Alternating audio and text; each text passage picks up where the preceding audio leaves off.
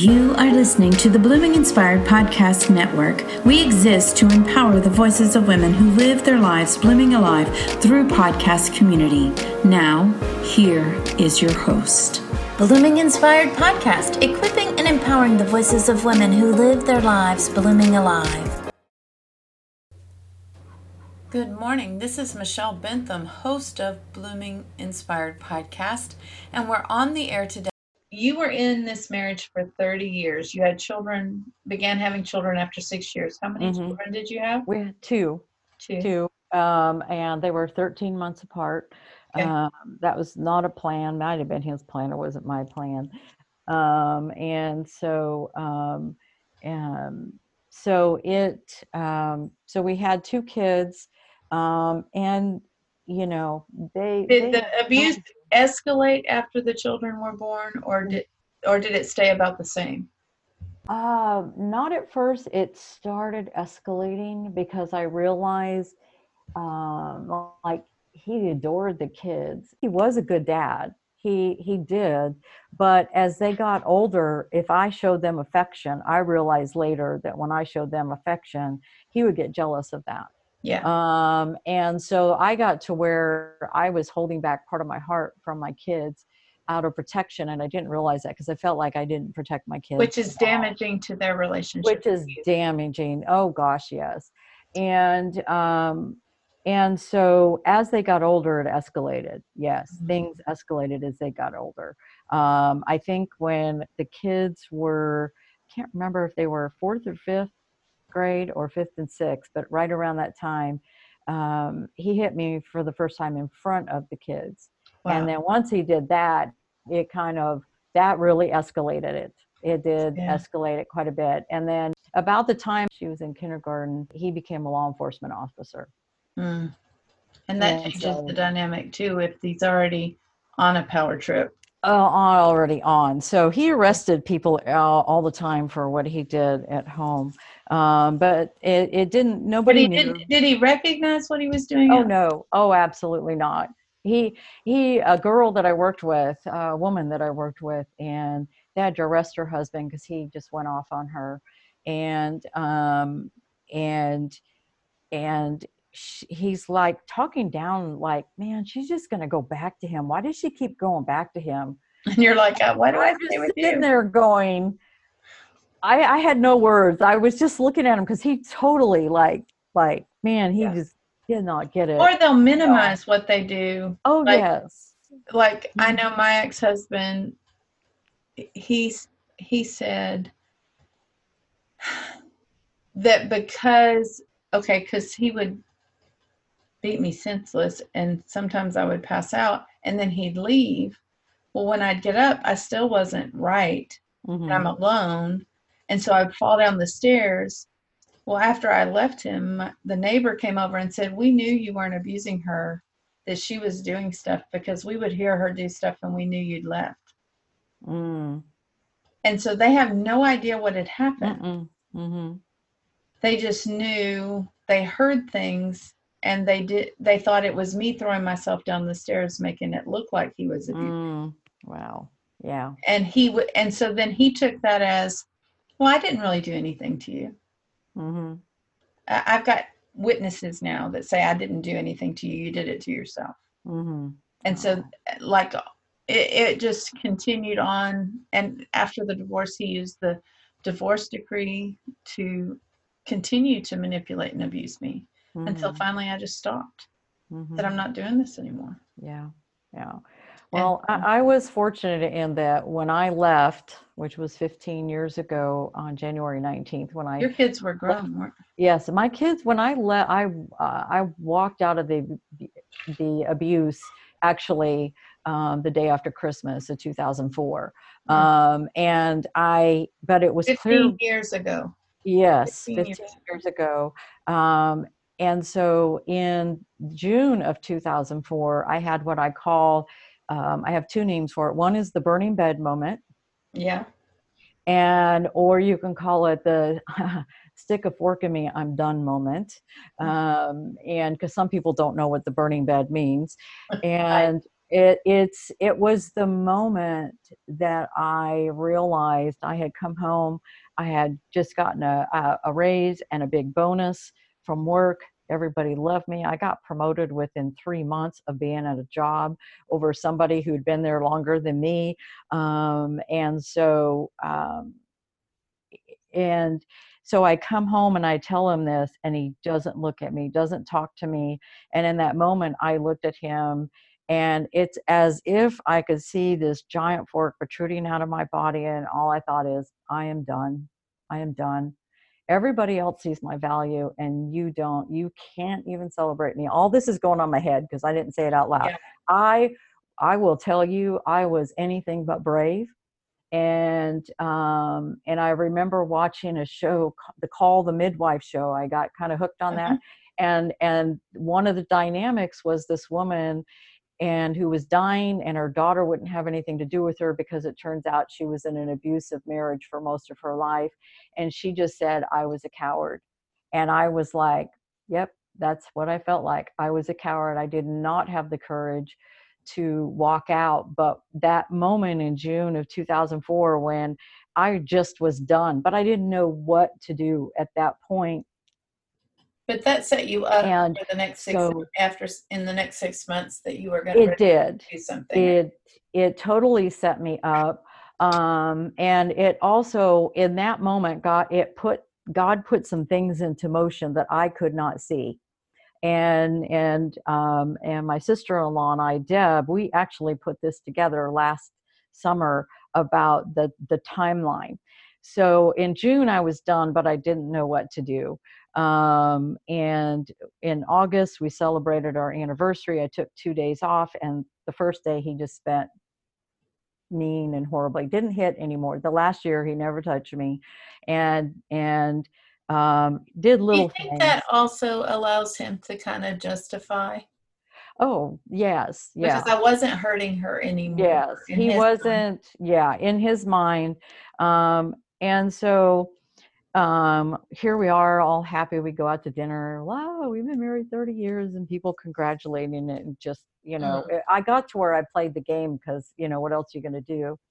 right. And then in September, I got a magazine, the Christian Women's Magazine. They call it something else now, but it's Yep. still in print. The Christian Women's Magazine.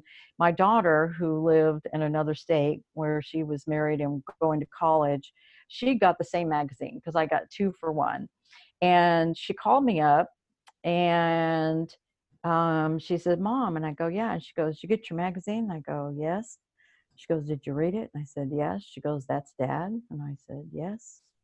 And it was an article about abuse.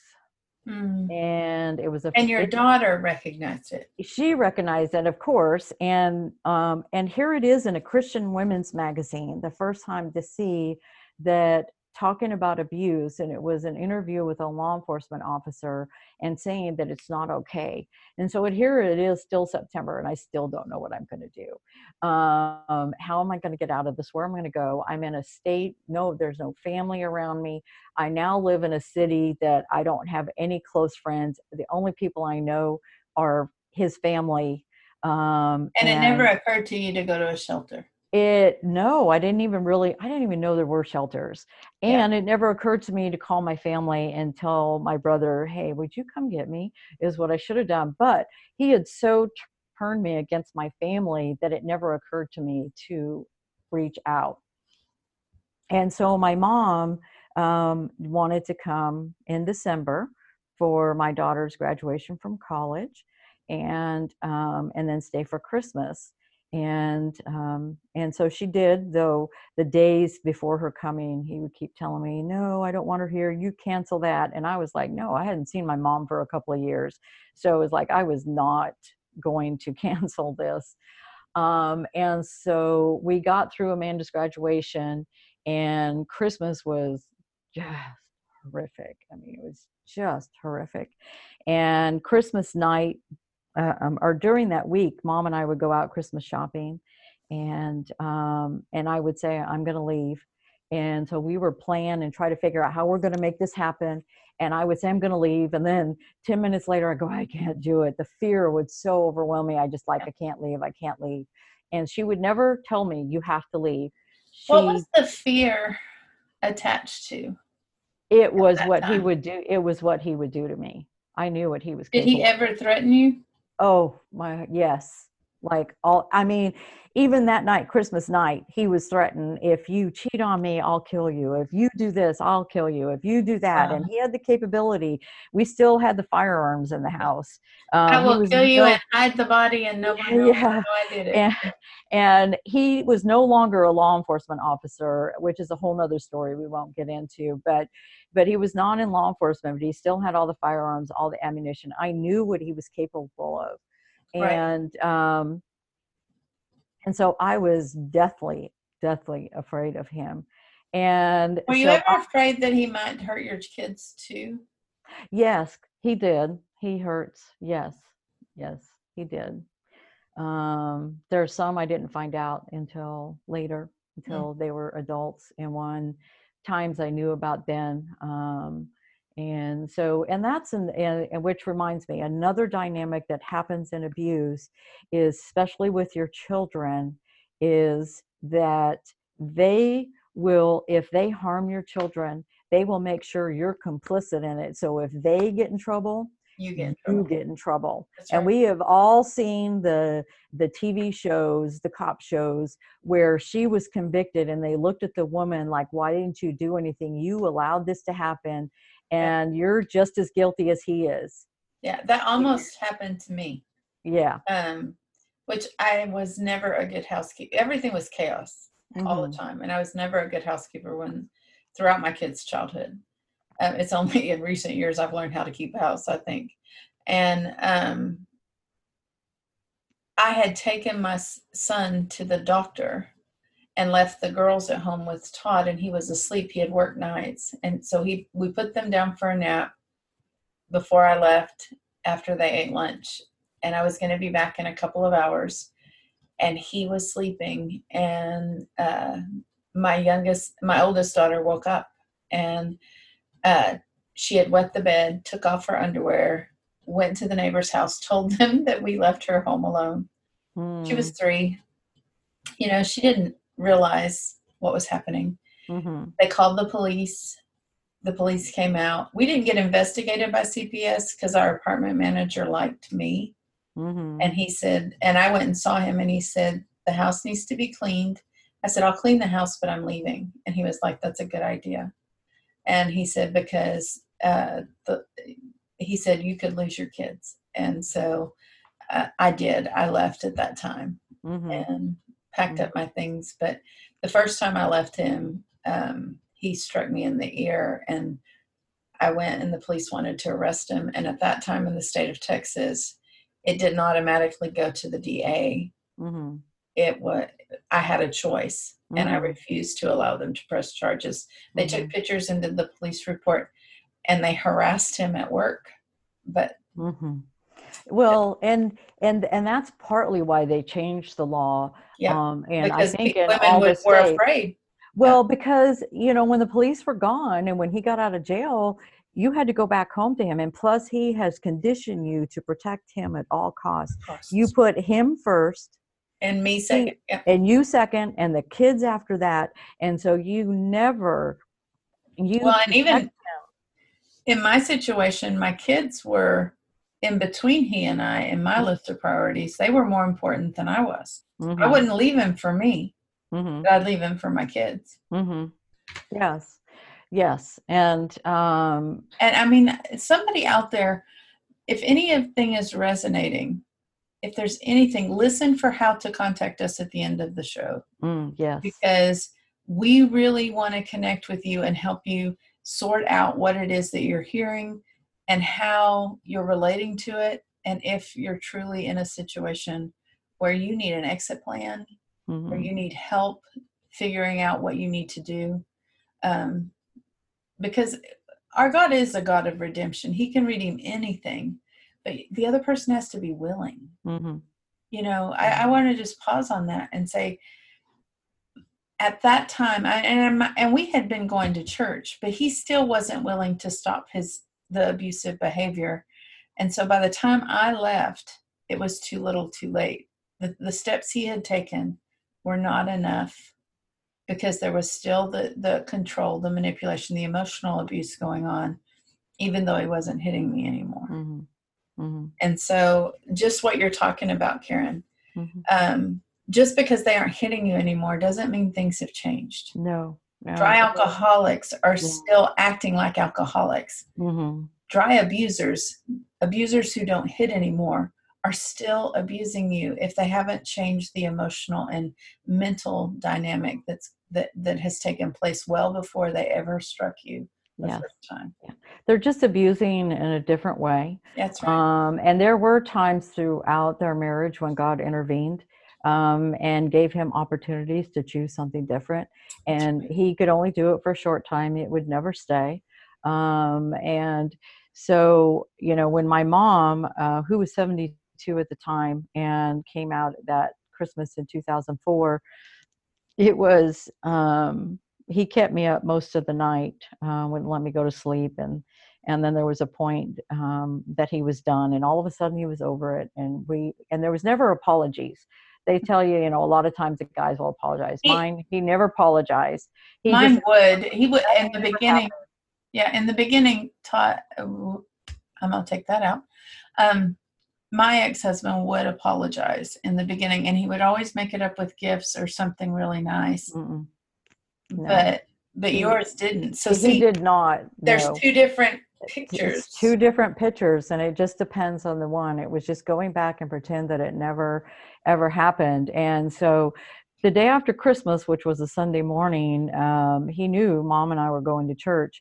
So me getting out of bed, didn't do anything. And of course, he'd been up till after 3 a.m, so he was sleeping sound.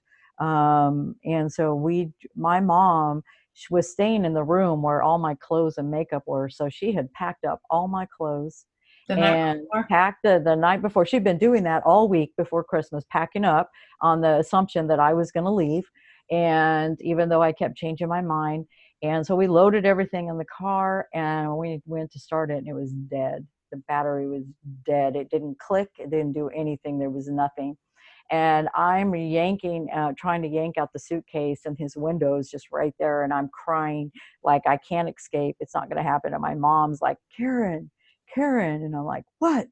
Well, call AAA. And I go, then I got to get out of here. So we closed the lid. Thank God for your mom. I know. And she was 72, and she's got the sound mind, because my sound mind had left years before. It was out. And so we went, and she called AAA. The tow truck driver drove up, and I just looked at him and I said, I am running away from home. You do not wake him up, because it will be bad.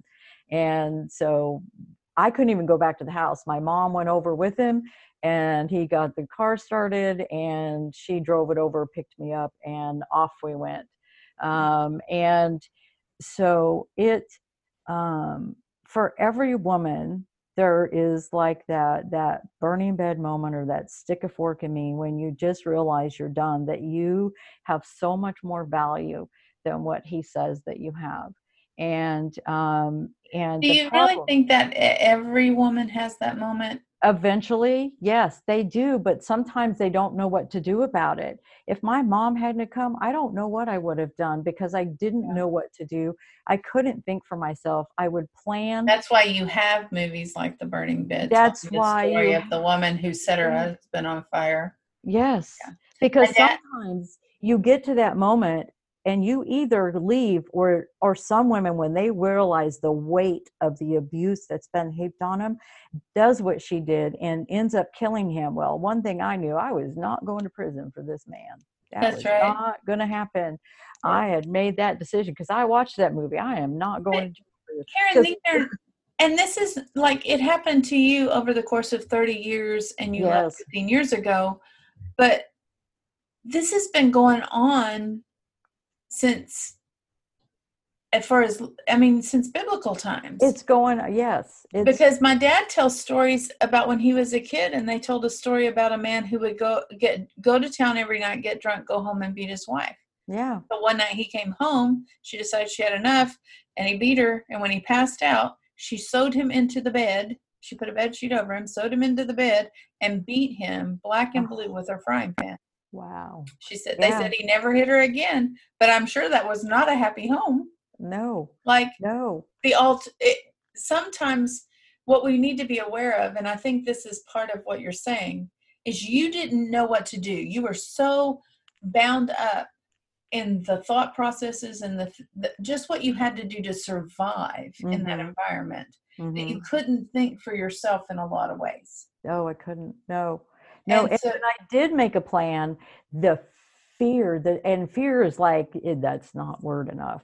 There would be something terror. that It was terror. absolute terror would just rise up in me. And sometimes I could feel it start up my toes and work up my body. And I knew if it got to my throat, I would die. Yeah. It was that thick, that consuming, and that would stop me. And for years, God kept saying, trust me. And I thought he said, trust me and stay. And he fixed this. Yeah. What I couldn't hear is he told me after I was free and out, he goes, no, I was saying, trust me and go, trust me and go, trust me and go. And I could not hear the go, ever hear the go. And it was a relief to know that he never intended me to stay that long. I heard all the messages. Don't give up hope. You know, your victory is right around the corner. And so I would take those things and apply them to the marriage, that like he's gonna get saved, he's gonna get changed, he's gonna rededicate his life to Jesus. All those messages were that meant to encourage you when you're going through difficult times.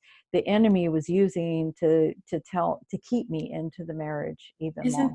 Yeah, and isn't that how the enemy works? Yes. He warps and twists the message of truth, because we can't forget the enemy knows scripture better than we do. He does. Mm-hmm. And he warps and twists it, just like he did when he took it to Jesus and tempted him out there in the desert. Mm-hmm. He said the exact words of scripture, but then he twisted their meaning. Mm-hmm. And that's what he does with us. Mm-hmm. He points to Proverbs 31 to a woman who's in an abusive situation and says, this is all your fault because you're not this woman. You're not this woman. You're not enough. You're not enough. You're not someone who brings honor to your husband. You're not da-da-da. Otherwise, he wouldn't hit you. He wouldn't do these things. And then we repeat that to other people. We do. We totally repeat it. And so when I was finally free, there was I was scoured looking for books in order to. There was no prosecution, no charges ever filed against him. No, no. And there's another stories in there where I could have and I didn't, because again, the whole idea is to protect them, and because you don't think about yourself. It's what they teach you and train you. It's a conditioning that happens. It's what they do in POW camps. And I think that's part of what made my situation a little different than most, was because the last time that he actually physically hit me while we were married, because he hit me one other time after we were divorced, and I told him, you ever do that to me again and you will be in prison. And I should have just called that day. But again, there was shame involved in being there with him all of that stuff. But the night that he hit me and he busted my eardrum is what happened. He clucked, and I woke him up from his sleep, and I tried to do it gently, but he still came up and he hit me in the side of the head, and I passed out. When I woke up, I laid down on the couch. I mean, my whole side of my head was black and blue. And I laid down on the couch, and then finally we had to go get a prescription, and my ears started bleeding, and I started crying. I said, what am I supposed to do? He said, you need to go to the ER. And I said, what do I tell him? He said, tell him the truth. And I was like, and that was a real awakening moment for me, that he was willing to let me tell them what really happened. Because before he was like, I can't go to jail. We'll lose everything. And at that point, he was like, tell them the truth. He was willing to accept the concept. And we had been going to church. He had not been in church before that. And I think some of that was conviction. Mm-hmm. And so I went to the hospital, and that was the night the police, I'll never forget it. His name was Officer Snow, and he begged me to let him go arrest him. Mm-hmm. And I said, it wouldn't do any good. He's the father of my kids. Don't put him in jail. I'm leaving. And I was. My dad had taken me to the hospital. Mm-hmm. We waited till he went to work. And I packed all my stuff and left and went to live with my mom. Looked for a job for 3 months, didn't find one. So I left and went back. And 2 months later, a person from one of the applications called me for the job, started working the job. A month later, I filed for divorce and moved out. Mm-hmm. And so it was over long before I ever left. Oh, yes. Yeah. And I think that that's the thing that somebody needs to hear, Mm-hmm. is that even when you give up, because I had given up when I went back. I was like, it's never going to work. I'm not going to find a job. I have been out of the workforce too long, whatever. But even when I had given up, I found a way. Mm-hmm. And I think that's what your story tells people too. Mm-hmm. Yeah. Even when you had given up in that moment, God had your mom there to say, but there's a way. Mm-hmm. Yeah. Even if you've given up, I'm speaking to you who's listening right now. Even if you've given up and you said, this is hopeless, even if I leave, it's not going to stop anything. Be brave. You're worth it. Karen, what would you say to them right now? Most of the time, domestic violence is shrouded in silence. There are some where everybody knows that something's going on, but there is the kind where it's shrouded in the silence and the shame, because you don't want anybody to know, because you just feel so shameful that you're allowing this to happen. You feel like it's your fault, just like yes, you did. Yeah. Because they've told you it's your fault, so you truly believe that. So again, all the lies that you've been told become a part of who you are, and it was as I broke the silence, and I had one friend come up to me several years before I left, and she walked up to me and she goes, if you ever need me, I am here for you. And it didn't dawn on me until I was walking home from work that day, because he wouldn't let me drive the car. And I'm walking home, and all of a sudden it hit me, she knows. And her son worked with my husband at the time. He was a deputy. And so he worked with him. And so she left. That's why she left her marriage, because her husband was abusive. And so she knew, and it dawned on me that she knew, and she made herself, she didn't tell me, she didn't embarrass me by saying, I know what you're going through. She just said, if you ever need me, let me know. I will help you. Yeah. The problem was that she had surgery, she didn't do well, and she passed away. And so the only person that you knew that knew was my mom. What besides your mom was this? But that's the woman, yes. And she died. That had to seal the deal for you. It was like so hard. And here's the thing, that what happened when in June, when I realized I was done, my sister, my whole family lived in California. My sister-in-law, Deb, was in Texas doing a training. And she called my brother and said, what do you think about moving to Texas? You know, we could sell the house, you could come here, you could do ministry. And in July, they came and they found a house. They sold their house. They got 3 times what they paid for it. And my mom, who lived in California too, said, well, I'm not staying. I'm going to Texas too, which my sister and her husband said the same thing. And so my mom's house sold. And so my mom was broke in California. She barely survived on her income, her Social Security. And my brother and sister, they helped her out whenever they could, because she just couldn't make it. Well, she sold her house for way more than what she paid for it for the first time in her entire life. She was set. She had money. And so that happened. And then in September, the Labor Day weekend is when Ron and Deb moved from California to Texas. And this is about the time I'm finding out that God doesn't want us to be in abuse. Oh, wow, that is so different from what I ever heard before. And then, and then, and then my mom and my sister moved to Texas in October, and then mom could come for Christmas because she could afford an airplane flight. She could do all that. That's right. She's the one that helped me. She gave me the money that I needed. She could have never done that. If I would have had to go to California, I would have been a burden on her and trying to find a job in California. I mean, it was just the setup of what God started moving. The moment I decided I was done, he put into motion something to help rescue me. And God does that. He's the way maker. He is the way maker. He made a way so I could get out. And like I said, I didn't put that together until last summer. And Deb and I were just in awe of the fact of what God did. That's all the time we have for today.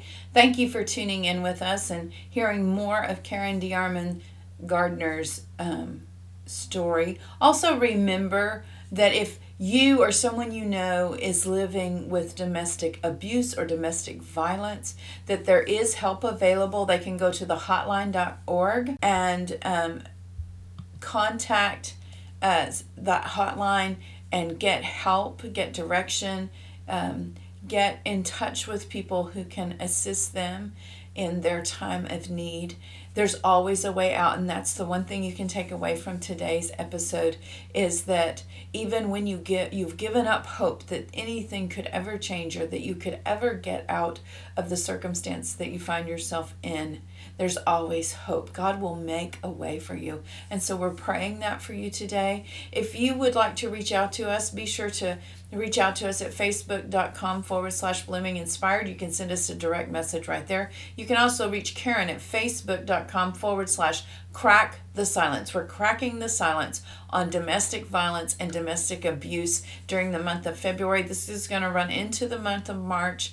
And we've got a lot more to talk about. So don't miss next week's episode as we're continuing the conversation about how Karen DeArmond Gardner walked out of a 30-year marriage of domestic abuse and violence when God made a way for her to come to Texas, and how over the last 15 years he has been delivering her to a place of redemption, restoration, wholeness, and healing. And we never complete that journey until we come face to face with Jesus. But while we're here on earth, we want to pursue him with everything we've got. And that's Karen's story, and I can't wait to share the rest of it with you in the weeks to come.